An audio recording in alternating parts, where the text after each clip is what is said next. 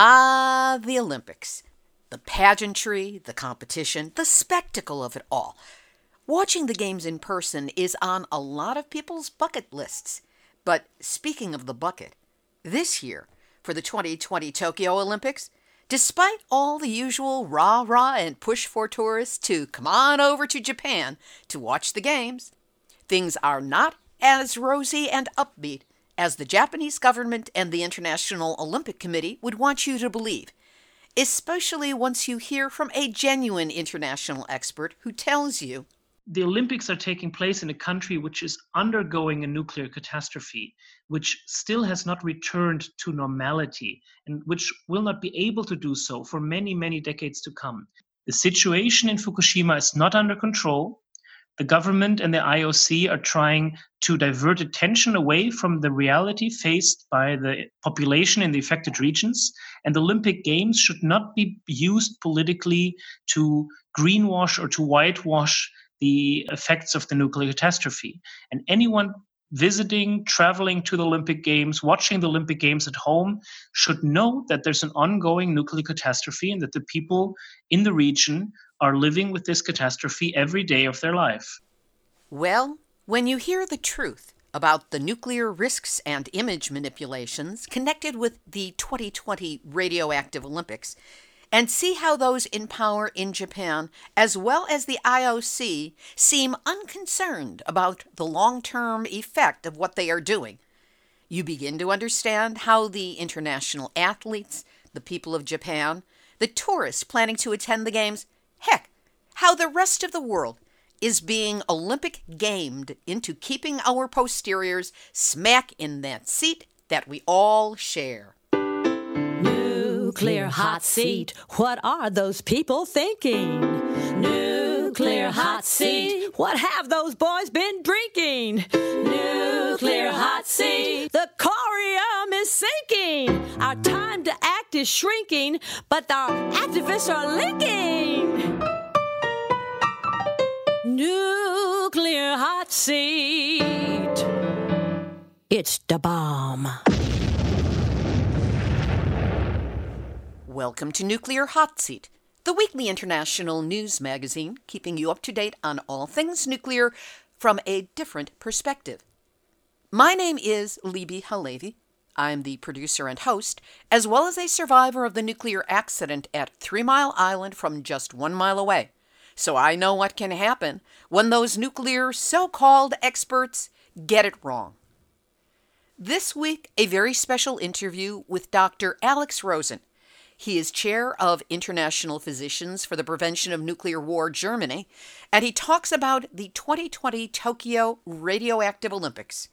We learn about IPPNW's part in the international campaign to bring awareness to how the games are being used as a propaganda tool, meant to cover up the ongoing nuclear impact of the 2011 Fukushima nuclear disaster and normalize perception of the area in northeast Japan to force Japanese citizens to move back into radioactive zones whether they want to or not, and trust me, the vast majority do not. We'll also have nuclear news from around the world, numbnuts of the week for outstanding nuclear boneheadedness, and more honest nuclear information than we'll ever be able to get from those Iran-bound soldiers who have been deprived of their cell phones and laptops before boarding their planes. All of this coming up in just a few moments. Today is Tuesday, January 7, 2020, and here is the week's nuclear news from a different perspective. Starting out with the big breaking story. In the wake of the U.S. assassination of top Iranian anti-terror commander Lieutenant General Qasem Soleimani, Iran's Islamic Revolutionary Guard Corps has targeted the U.S. airbase of Ain al-Assad in Anbar province in western Iraq after launching a wave of attacks, missile attacks, to retaliate against the U.S. assassination.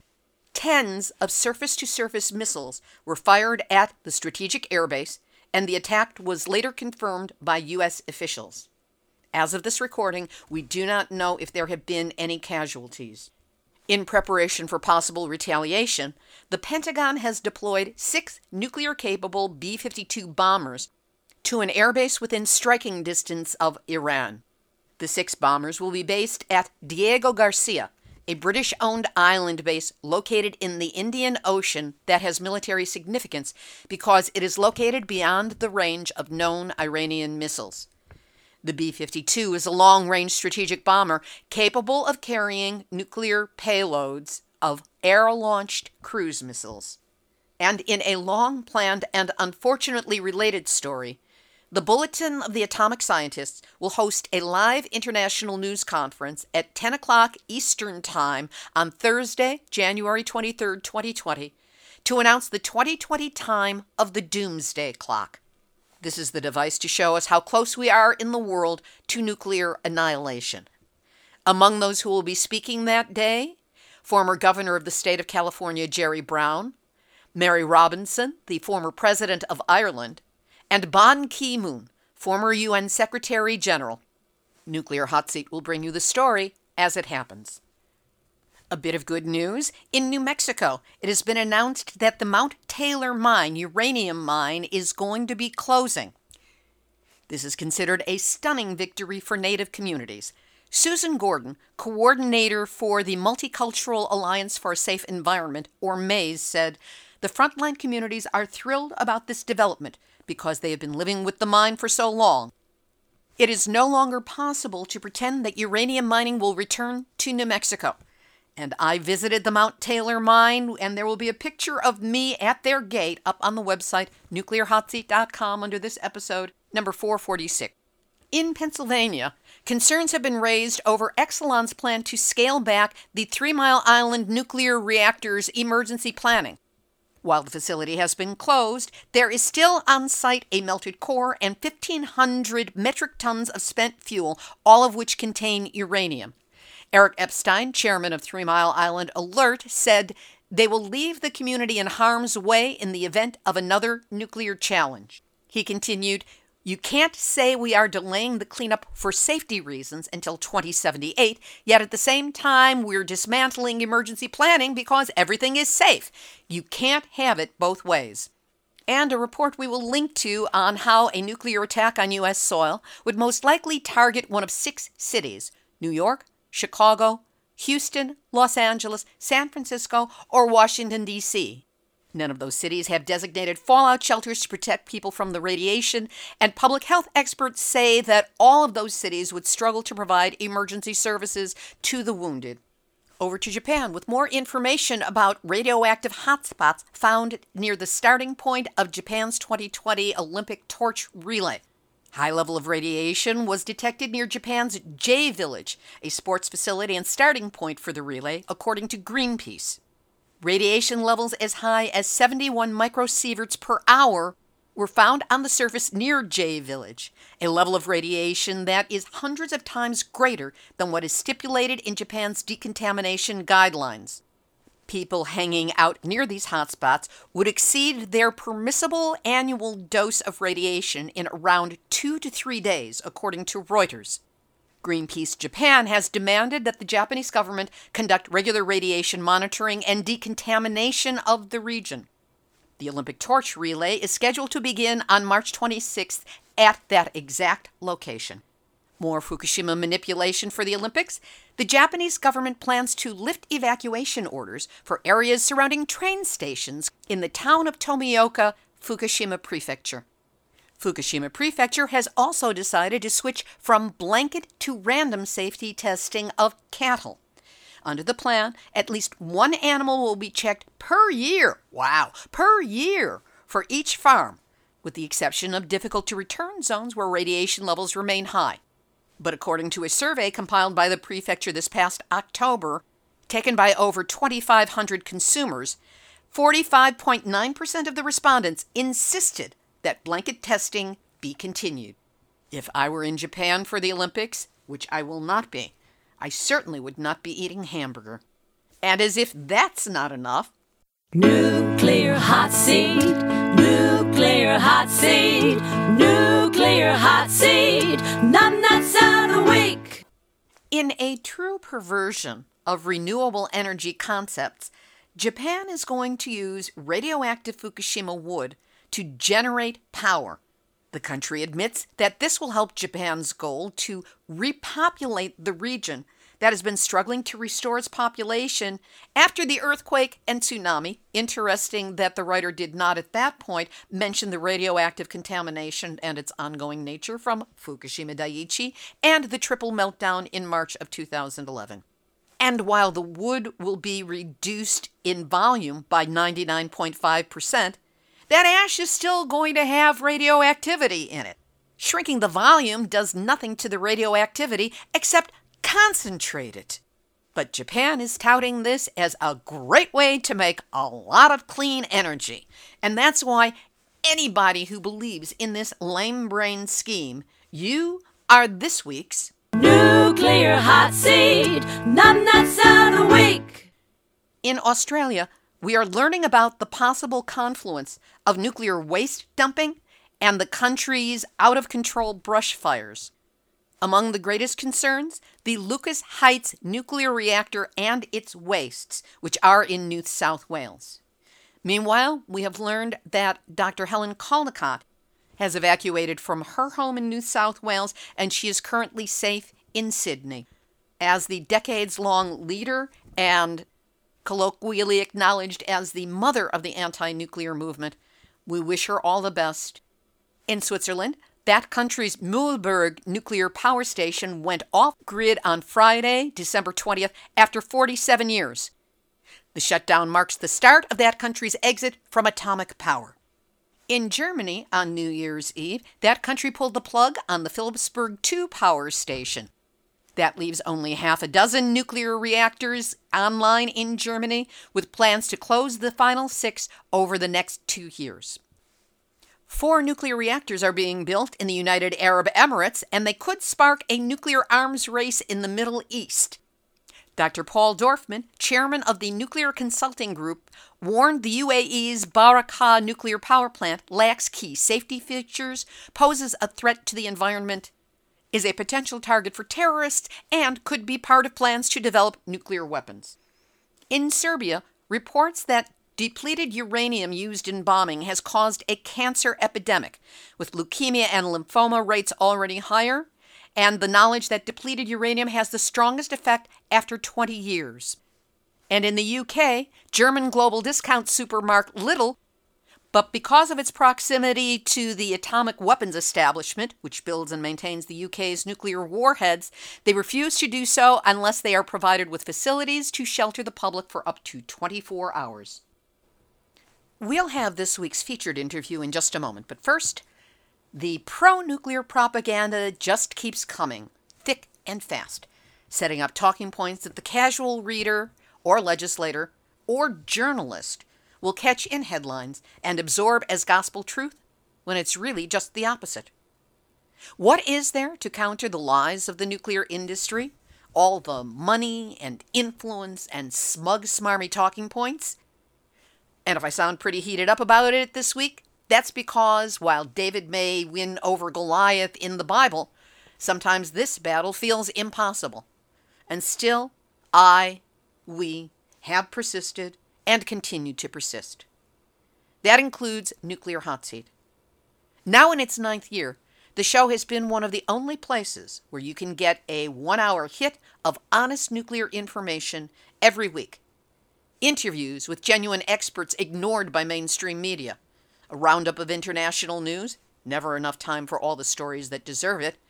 Numbnuts of the week for outstanding nuclear boneheadedness, bad puns, sometimes a touch of musical theater. Where else can you find all this in a weekly counterbalance to nuclear industry lies? Of course, this show has been operating for years on a budget that's less than what one nuclear lobbyist gets for 1 week of lunches with powerful legislators. And that budget is dependent upon you, the listeners, to keep us going. So if you are against nukes and want to help us get the word out, help us with a donation. We make it easy. Just go to nuclearhotseat.com and click on the big red donate button to send a one-time donation or set up a monthly donation of any size. And to send us a monthly $5, just click on the big green donate button at nuclearhotseat.com. Please do what you can now and know that whatever you do to help, I'm deeply grateful that you're listening and that you care. Here's this week's featured interview. After years of talking about 2020 because of the Olympics, the year has arrived, and the ramped-up Japanese propaganda is attempting to negate the ongoing dangers of Fukushima, the nuclear disaster there, and the ongoing radiation issues, as you heard in some of today's stories. To understand what's at stake and what is being done about it, we spoke with Dr. Alex Rosen. He is a German pediatrician who serves as the chair of the International Physicians for the Prevention of Nuclear War in Germany. He's been deeply involved in the international awareness campaign about what the 2020 Tokyo Radioactive Olympics are really all about. Dr. Rosen was last heard on Nuclear Hot Seat in one of our classic programs. He was presenting a critical analysis of the United Nations UNSCEAR report on radioactivity after the Fukushima disaster began. And during that time, he decoded the UN agency's methodology and, in effect, demolished its credibility. Here, he gives us a view of the planned international pushback against the Olympics and the reasons why this action is so necessary. Note that all of this is coming from the medical and scientific perspective. Dr. Rosen and I spoke on Friday, November 29, 2019. So when there are references as to what is being done next year, he is talking about this year, 2020. Dr. Alex Rosen, so good to have you back with us here on Nuclear Hot Seat. It's wonderful to be back. First, explain to the listeners what the International Physicians for the Prevention of Nuclear War is and what it does. We are an organization of physicians from all over the world who are working towards a world free of the nuclear threat. We were founded by US, American, and Soviet Russian cardiologists in the 1980s at the height of the Cold War. And the main aim was to make people and politicians especially aware of the ongoing threat by nuclear weapons. After the Chernobyl and now the Fukushima nuclear disasters, it became clear to a lot of us within IPPNW, especially here in IPPNW Germany, that it is necessary to address both the threat of nuclear weapons and the threat coming from nuclear energy, as these are two sides of the same coin. Without nuclear energy, there would be no nuclear weapons, and without nuclear weapons, there would be no nuclear energy. What is your background, and how did you become involved with IPPNW? I'm a pediatrician working here in Berlin.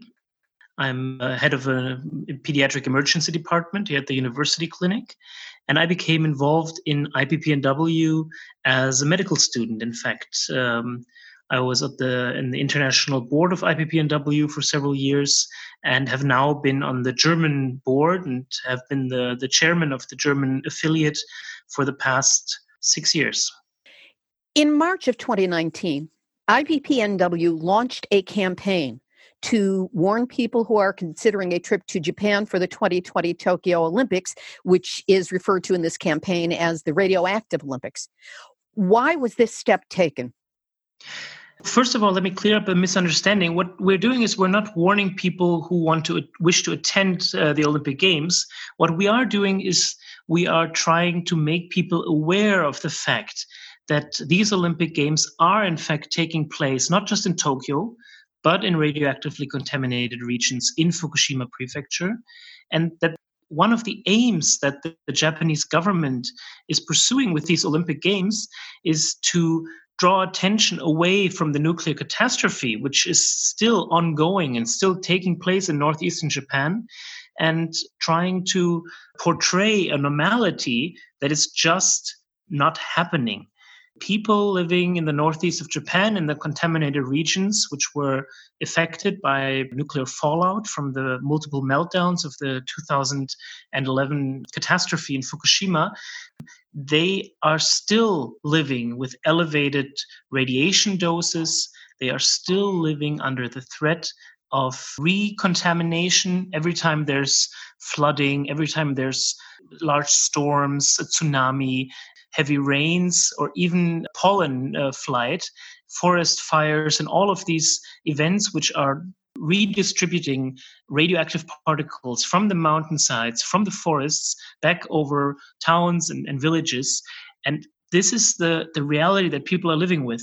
And what Abe, the Japanese prime minister, is doing is he's saying the situation is under control. Don't worry, everything is fine. And this is just not the case, as our friends and colleagues from Fukushima and from Japan keep on telling us. So the main aim of our campaign, Tokyo 2020, the Radioactive Olympics, is not to warn people not to attend the Olympics, but to say, listen, the Olympics are taking place in a country which is undergoing a nuclear catastrophe, which still has not returned to normality, and which will not be able to do so for many, many decades to come. And if you look at the Olympics, if you go there as an athlete, if you go there as a visitor, just be aware of the reality that the people in these regions are living in, and try not to support or try not to go along with the government propaganda that everything is normal and everything is under control in the affected regions, but make people aware of the fact of what's going on and how these people are living right now. What has the campaign consisted of so far? Well, we've contacted other anti-nuclear groups all across the world, in Japan, in Europe, in the US, in Australia. We've contacted anti-Olympic groups which are opposed for numerous reasons to the Olympic Games. And we've created a petition that calls for the IOC, the International Olympic Committee, and the Japanese government to rescind their plans to hold softball and baseball games in Fukushima City, in a city that was affected by the nuclear fallout, and also to change the route of the torch relay, which is planned to start in March of 2020, actually, in Fukushima, right 20 kilometers away from the crippled nuclear reactors, and which is planned to go through contaminated areas. So these are the two main calls of our petition. We've also addressed the International Olympic Committee with our warnings and with our campaign materials. We've contacted national Olympic committees, for example, in Australia, but also in South Korea and Germany and other countries. And we've addressed the public, published information material that informs athletes and visitors planning to attend the Olympic Games about the situation in Fukushima and about the health situation.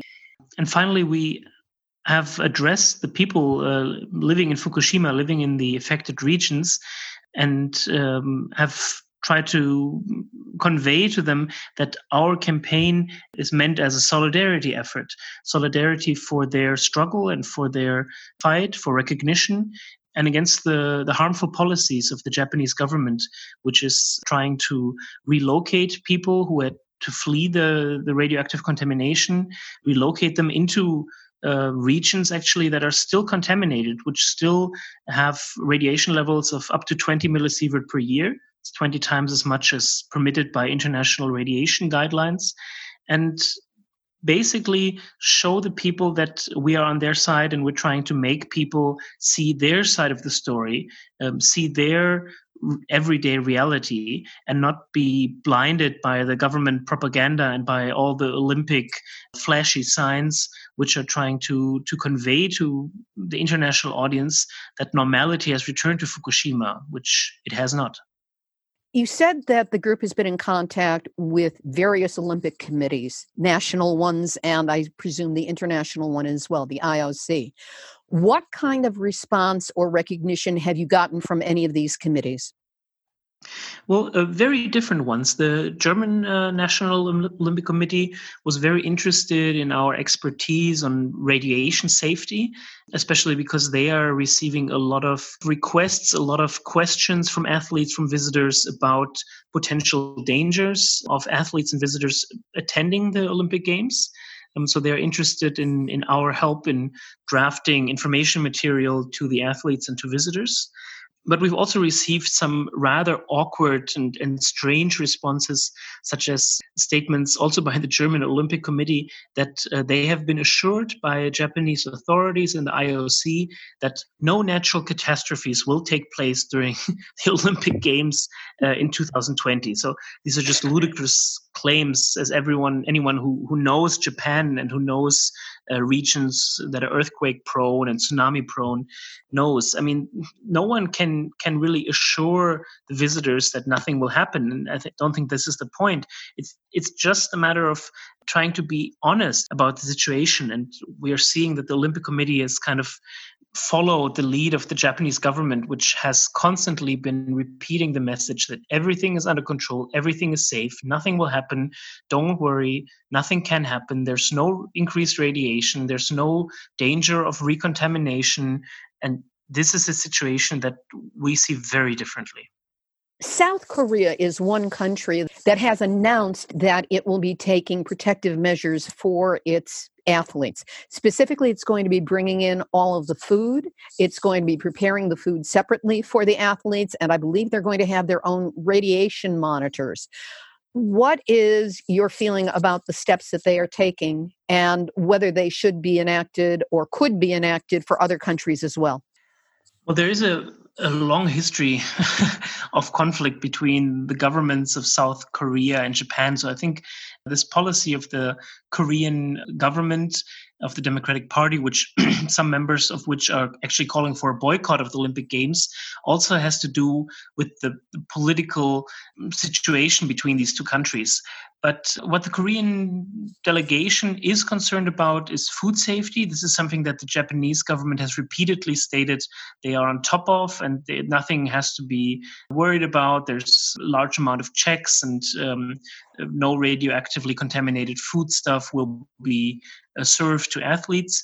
The problem is that in the course of the last 8 or 9 years, the Japanese government has not exactly been able to gain a lot of trust with their statements on nuclear safety, mainly because they've repeatedly been caught red-handed with lies and false statements about radiation safety. So while I personally believe that the Japanese government and the Japanese authorities are doing a lot to keep food and to keep groceries radiation free and checking, I can understand the South Koreans, and I can understand anyone who's cautious of the very, very high level of conviction amongst the Japanese authorities that their checks are sufficient and that the food will be safe.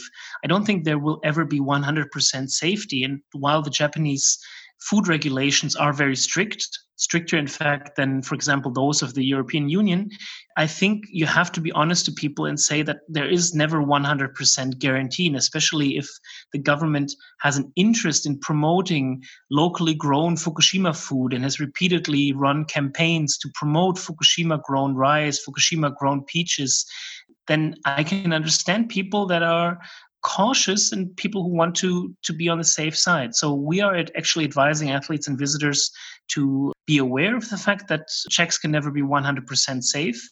And if they want to be on the safe side, they should, for example, not consume foods which are grown in Fukushima prefecture. What you're saying here and the wording on the petition is very clear about what the dangers are and what people need to be concerned about.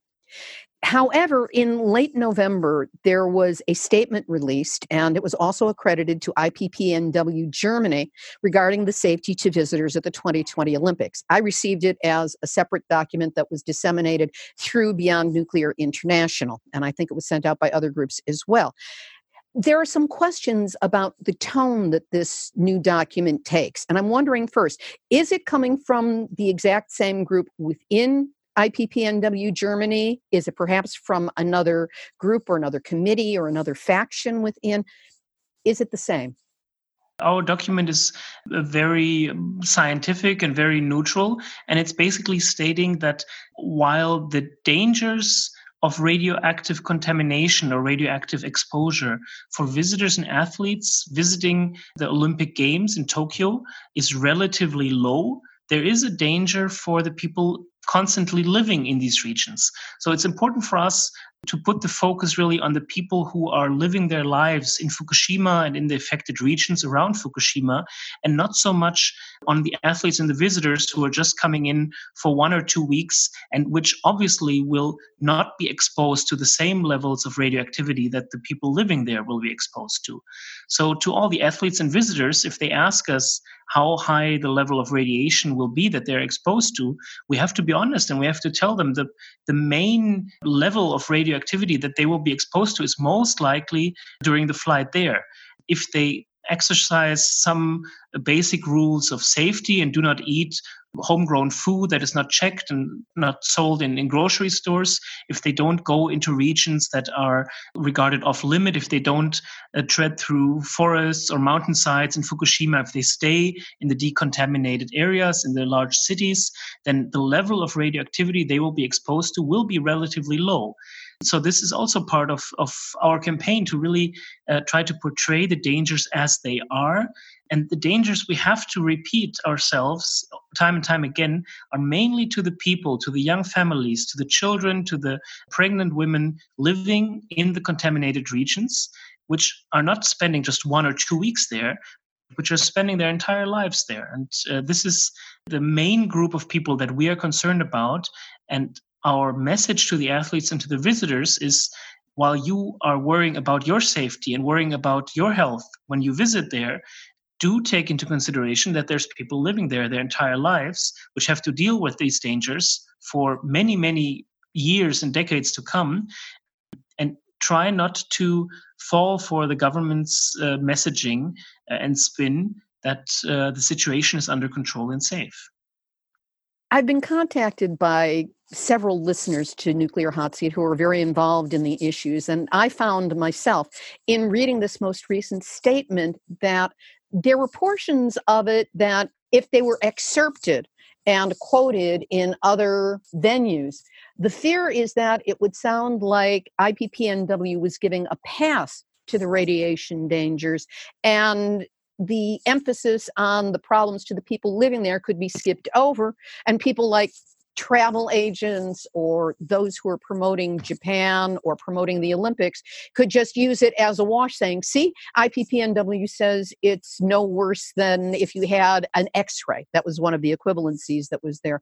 Or if you had the flight coming over. What would you say in response to that?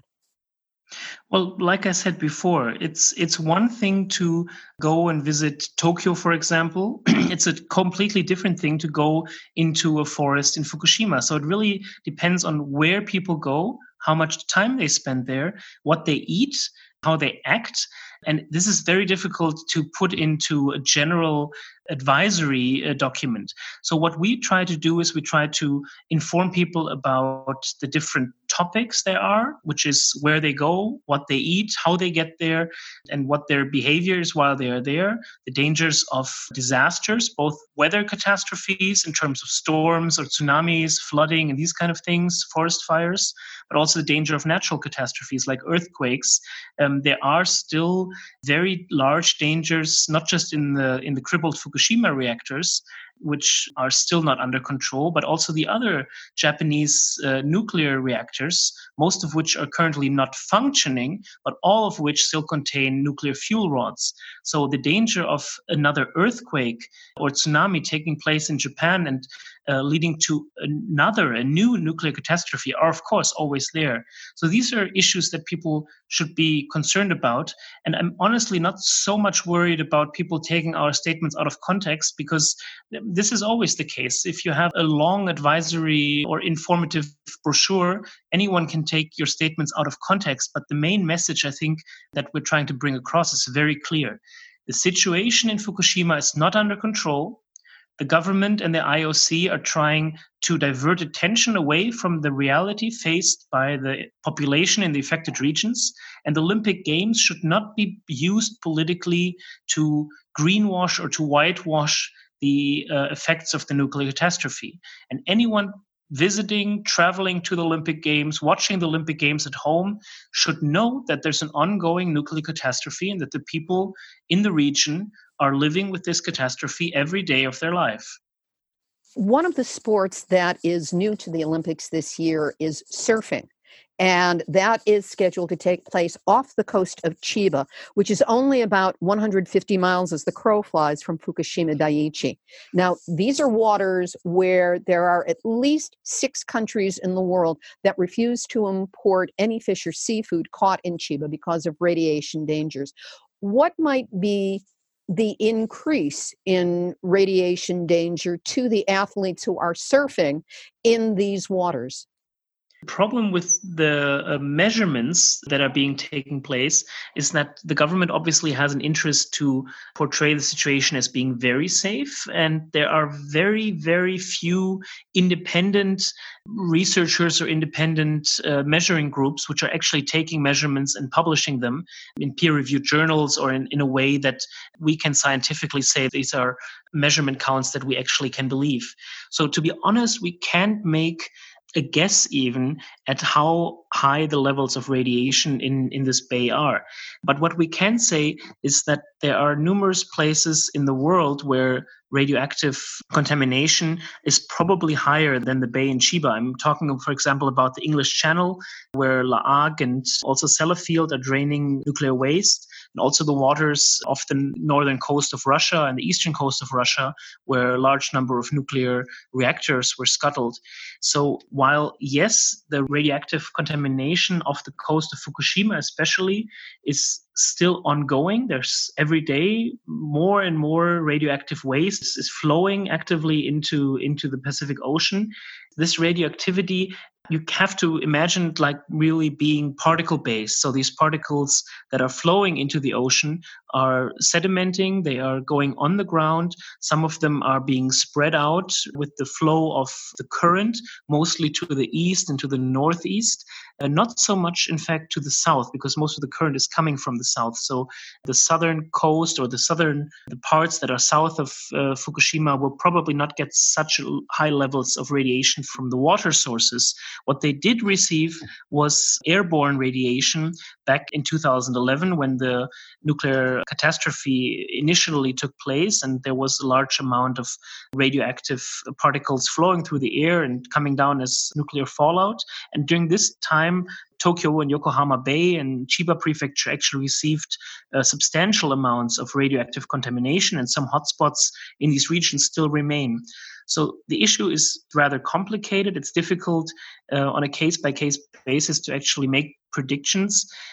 I would say the region of Chiba is not the most acutely radioactively contaminated part of northeastern Japan, but it is a region where people have been affected by radioactive contamination, and we are not so worried about nuclear or radioactive contamination in the bay to the surfers as we are about the situation, for example, in the torch relay will take place in passing through radioactively contaminated regions, in fact, very, very close to the death zone of the nuclear power plant in Fukushima.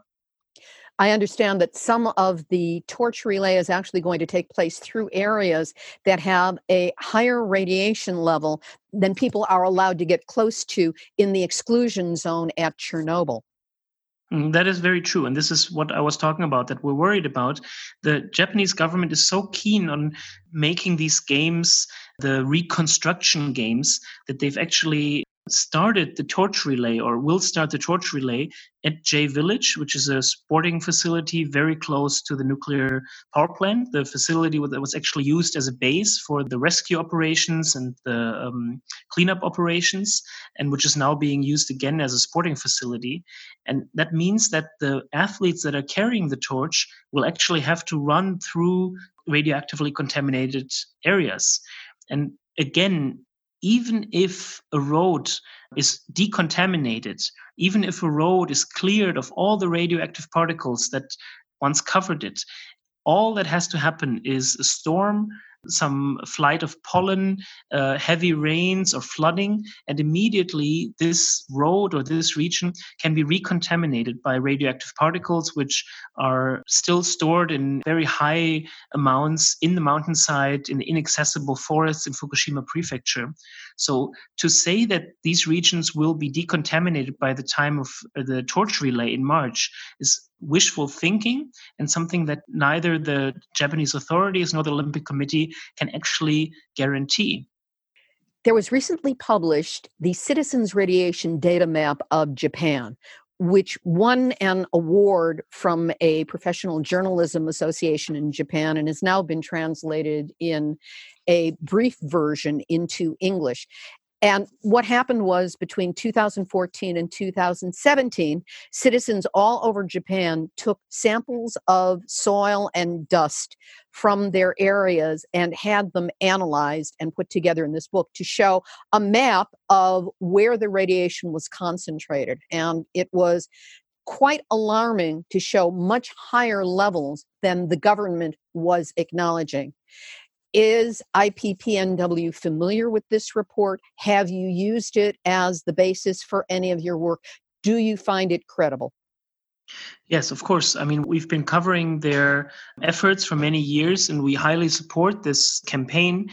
It's a very, very thorough scientific approach that this group is following. If you read the report, you will see how much effort and how much know-how has gone into collecting these soil samples. It's the most thorough attempt to really get a good sense of where radioactive contamination actually took place and where it can be found.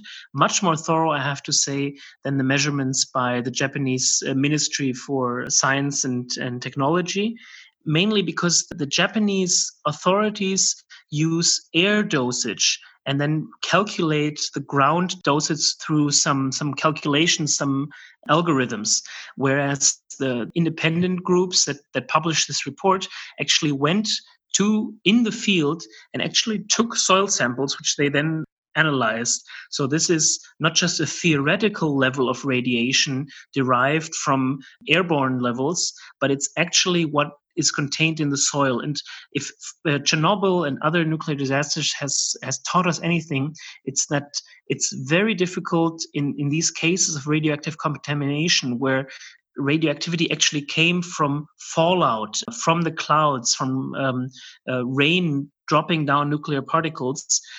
And you really have to go and look at the ground in order to make an assessment about the level of radioactivity, because you can't be sure just by calculating it. It can be a place where a lot of precipitation took place, which has a high level of radiation, and just 2 or 3 kilometers down the road, the level of radiation can be much lower just because there was less rain during those critical days.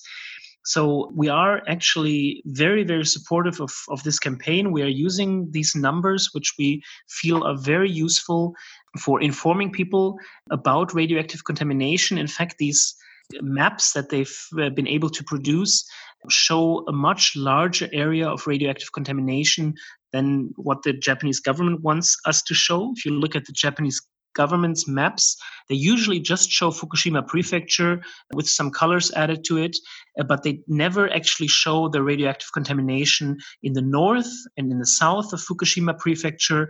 And if you look at the maps of the independent researchers, you see that radioactive contamination all the way down to Tokyo actually was substantial, and that these levels of radiation will still be there 10 and 20 years from now. So this is very, very useful material that we will be seeing more of now in the run-up to the Olympic Games, I'm sure.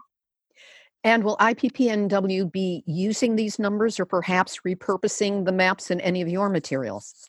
Definitely. I mean, we've already been using this data for many, many months. And the problem is a little bit that it was a one-time collection. So it's not ongoing radiation measurements. It's not that you can say the radiation levels are this high in 2018, 2019, 2020. What they did was they collected soil samples once, and then they calculate the decay rates and assess or attempt to calculate how much the radiation levels will fall in 10 or 20 or 30 years. But for a one-time measurement, these maps are very useful, mainly to show the amount of radiation and the distribution of radiation. What they cannot do is offer day-to-day radiation level monitoring, which is, for example, useful in the case of Fukushima Prefecture, where we just recently had a typhoon, which led to a lot of the sedimented nuclear particles actually being redistributed over land through large waves and flooding. Radioactive contamination through the destruction of radioactive soil depositions. I mean, you have these huge big bags of radioactively contaminated soil all over the countryside in Fukushima. And every time there's a storm, every time there's flooding and the rivers go above their shores, some of these bags and some of this radioactively contaminated soil is going into the rivers and is recontaminating the tributaries. And all of this can't be adequately monitored because of a lack of monitoring posts, independent measurements. But as a one-time map of radioactive contamination through airborne fallout, it's definitely very useful. Given that the Olympics are next year, starting in July, what is the future work of IPPNW as regards the 2020 Olympics? Well, our campaign, Tokyo 2020, the Radioactive Olympics, is not just an IPPNW campaign. In fact, IPPNW Germany and IPPNW Switzerland are just two of the participating parties in this campaign. There's a lot of other organizations from the US, from Canada, the UK, Japan, South Korea, Switzerland, which are participating in this campaign. And what we are trying to do, first of all, is to protest in front of the International Olympic Committee in February with a large number of anti-nuclear and anti-Olympic demonstrators. We will be visiting Fukushima on a speaker's tour in March, and we will go there for the anniversary of the nuclear catastrophe in 2011. We're also holding some press conferences and meetings in Tokyo in March. We will cover the torch relay, which is taking place in Fukushima Prefecture, also in the end of March 2011. And in the run-up to the Olympic Games, we are expecting a lot of media attention because, as you know, most of the world is looking towards the country or looking at the country that is hosting the Olympic Games. There will be a lot of home stories, side stories, background stories about Japan and about the situation in Fukushima. And mainly, we have to say the Japanese government brought this upon themselves. They made these games into the reconstruction games. They put the focus on Fukushima. They will start the Olympic Games with the first competitions of the games actually taking place in Fukushima City. The very first events will take place there. The torch relay will take place there. And obviously, there will be media attention, and we will use this media attention to draw people's awareness to the fate and to the reality of the people living there. And we will do this in the run-up to the Olympic Games, during the Olympic Games, and also in the run-up to the Paralympic Games, which are taking place right after that.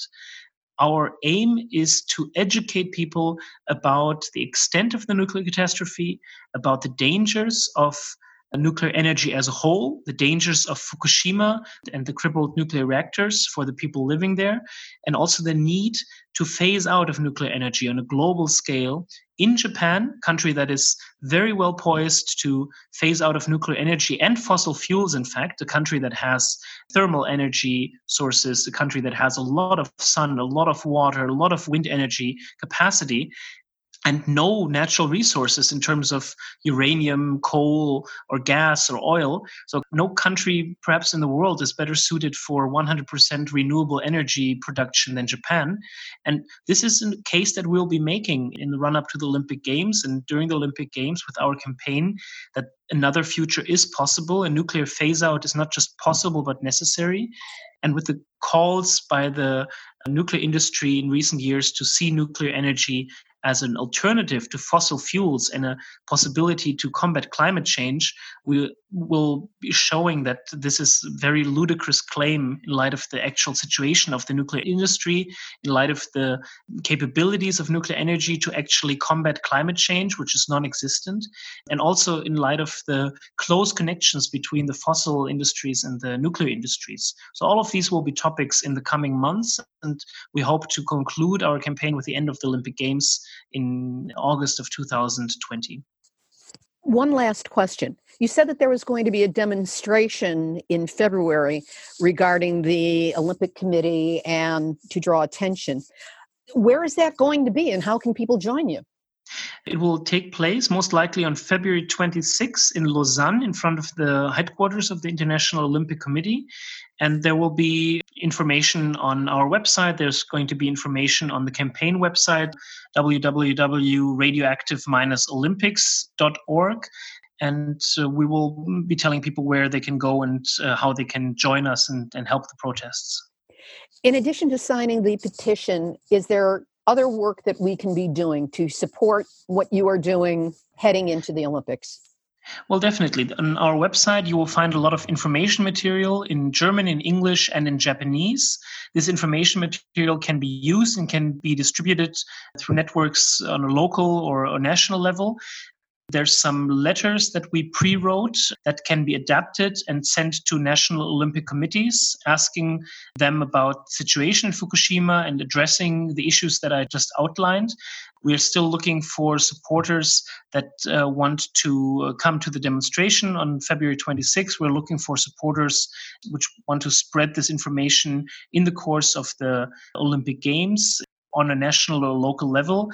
So we're basically looking for multipliers, for people who want to join our campaign, who want to educate their peers and their colleagues about the situation in Fukushima. And all of these possibilities for helping our campaign and for joining our activities can be found on our website. Dr. Alex Rosen, thank you so much for the work you and IPPNW are doing.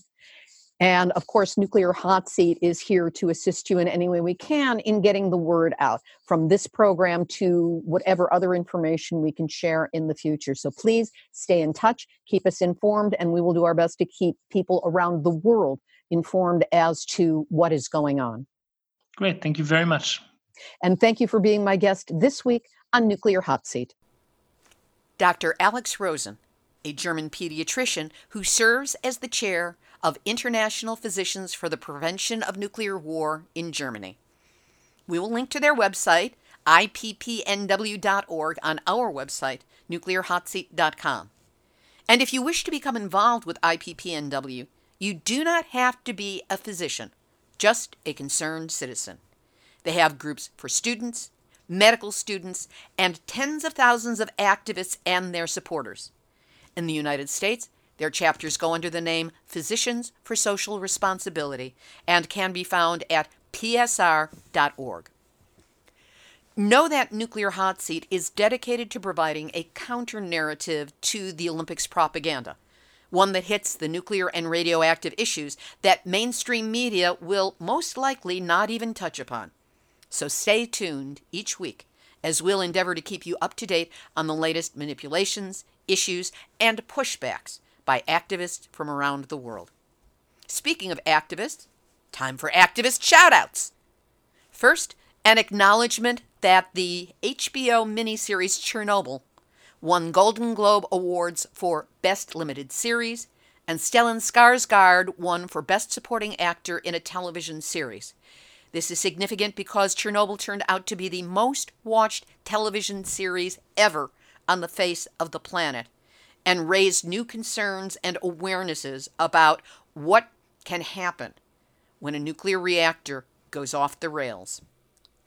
Here in the Los Angeles area, the push to get a complete cleanup of the Santa Susana Field Lab, as promised by NASA, has just received a boost.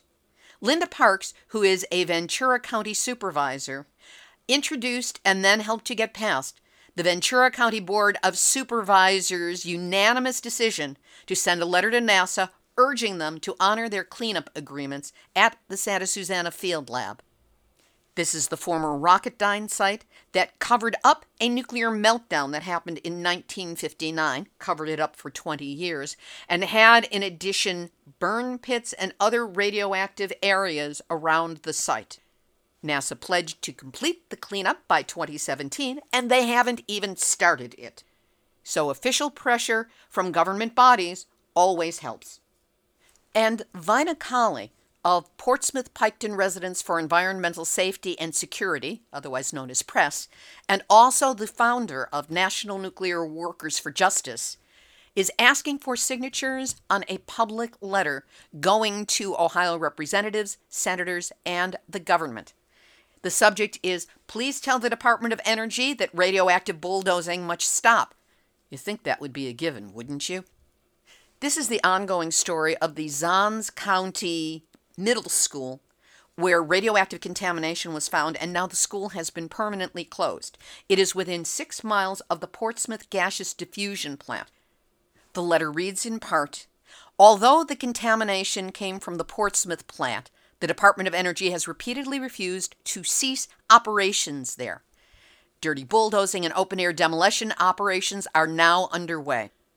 The letter goes on to note that in 2007, the DOE found trace amounts of highly radioactive neptunium-237 in air monitors at the school grounds, and also admits that they found toxic radioactive americium there in 2018, but did not acknowledge it or let the public know.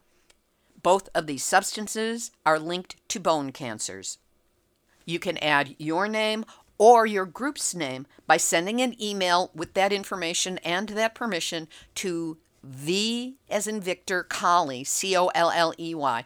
That's VCOLLEY at earthlink.net.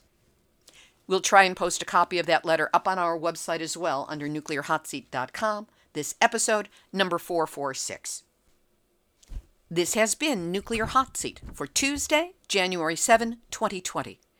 Material for this week's show has been researched and compiled from nuclear-news.net, deunrenard.wordpress.com, the International Campaign to Abolish Nuclear Weapons, or ICAN, IPPNW, which is the International Physicians for the Prevention of Nuclear War, and their American group, Physicians for Social Responsibility. Fox43.com, ScienceDirect.com, BusinessInsider.com, KRWG.org, EcoWatch.com, Gizmodo.com, Nippon.com, Asahi.com, Gineersnow.com, GetReading.co.uk, that might be Reading, I'm not certain, Phys.org, 112.international, TheBulletin.org, TheGuardian.com, and outreach email and Facebook messages from activists around the world. You know who you are. A reminder that Nuclear Hot Seat is now available on all your favorite podcast platforms. So what are you waiting for? Subscribe and get the show every week. You can also do so by going to our website, nuclearhotseat.com, and there is a yellow opt-in box where if you put in your first name and your email address, we'll send you an email with the link every week. It's an easy way to get the show, and I promise we don't bug you with a ton of email. Now, you just heard me thank activists and people who write to me from around the world, and that could be you. If you have a story lead, a hot tip, or a suggestion of someone to interview, let's face it, you're on the front lines of your own nuclear stories, and I can't be everywhere, so I need you to tell me. So if you've got that information, send an email to info@nuclearhotseat.com. And remember, if you appreciate weekly verifiable news updates about nuclear issues around the world, take a moment, go to our website, nuclearhotseat.com, and we have all kinds of information there on ways that you can support us, and we will be really grateful for that support. This episode of Nuclear Hot Seat is copyright 2020, Libby Halevi and Heartistry Communications. All rights reserved, but fair use allowed, as long as proper attribution is provided. This is Libby Halevi of Heartistry Communications, the heart of the art of communicating, reminding you that nuclear war does not begin with the weapons going off. It ends with the weapons going off. That's it. You have all had your nuclear wake-up call, though the nightmare may be continuing. So please, whatever you do, do not go back to sleep, because we are all in the nuclear hot seat. Nuclear hot seat. What are those people thinking? Nuclear hot seat. What have those boys been drinking? Nuclear hot seat. The corium is sinking. Our time to act is shrinking, but our activists are linking. Nuclear hot seat. It's the bomb.